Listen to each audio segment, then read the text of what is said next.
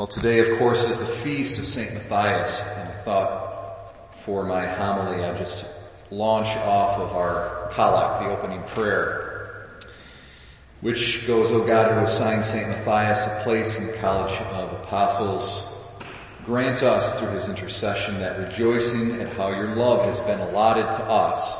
So just like St. Matthias' lot was amongst the 12, so also our lot is within the fold of God's love. We may merit to be numbered among the elect, so that we, just like Matthias was numbered amongst the 12, we would be numbered amongst all of those who are elect, meaning those who go to heaven, those who are saved, God's chosen people. And it is a wonderful, wonderful thing to reflect on how we are part of God's chosen people and how awesome God's chosen people are. If we think about what we're seeing here, I mean, just imagine if I can let's go there in our imaginations, if we will. Of course, unfortunately, many of the apostles, not all of them, John did not, but many of the apostles were very badly frightened at the events surrounding the Passion, and they had abandoned the Lord, and Peter went so far as to publicly deny that he was his disciple, of course, a terrible sin. But they were very much, after the resurrection, chastened, corrected, deeply repentant, and humbled. You know, the problem with Peter was not that he wasn't a holy guy. He was a very holy guy, but he had an issue with pride, and he didn't see that. There was a blind spot. And after his denial, he was so humiliated that it was good for him. It humbled him, and it brought him closer to the truth, closer to reality, and that blind spot was gone. And so we see a St. Peter who's very confident, not in himself, but in the grace of God and in his vocation. And he's taking a very strong leadership role here as he and the other apostles and the early disciples await the day of Pentecost. And this is what we await as well. We're going to be celebrating that tonight and tomorrow. And so here we are, we're waiting with the apostles. Let's imagine ourselves with them. Only 120 people. That's it. 120 people. But they know, and they have faith, and they have confidence that from these 120 people, which might fill up, I don't know, maybe this quarter of the church, right? It's not a lot of people. From these people, 120 people, the whole world is going to be evangelized and become Christian.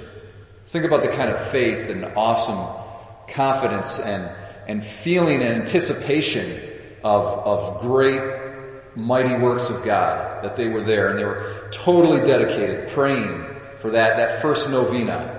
All they were doing was praying all day long, waiting for the day of Pentecost, obeying the word of Christ, who they saw with their own eyes ascend to heaven. And they're obedient to his word, and they're waiting for this power with which they're going to be clothed from on high, so that they might become witnesses to the truth of Jesus Christ the whole world over. And they choose Matthias because Judas, having killed himself, now the number 12 is 11. Well, we can't have that. We've got to have someone to fill in so that the number can be brought to the fullness, which is 12. Now, why 12? Why 12?